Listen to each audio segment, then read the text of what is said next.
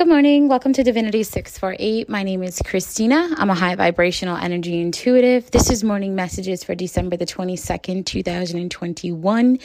It is now 8:13 in the morning. Today's the day, right? Get those karmic cycles closed up. Do the best that you can. Understand that this energy is going to, from after today until March the 3rd, you're going to have opportunities to clean up the aftermath. So if you are cutting cords, releasing people from your life, you are, going to be just in that flow of what comes with that action.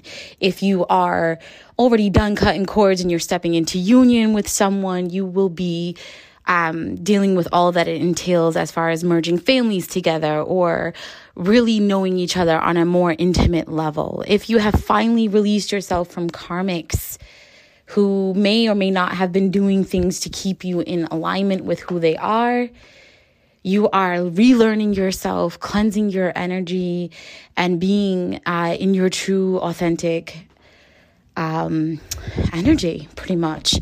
Because that's what it's like when you clear yourself from toxicity. It's like meeting yourself all over again for the first time. Solstice energy readings by zodiac sign are on YouTube. I have already done Leo, Libra, Virgo, Scorpio, Pisces, Taurus, and Cancer.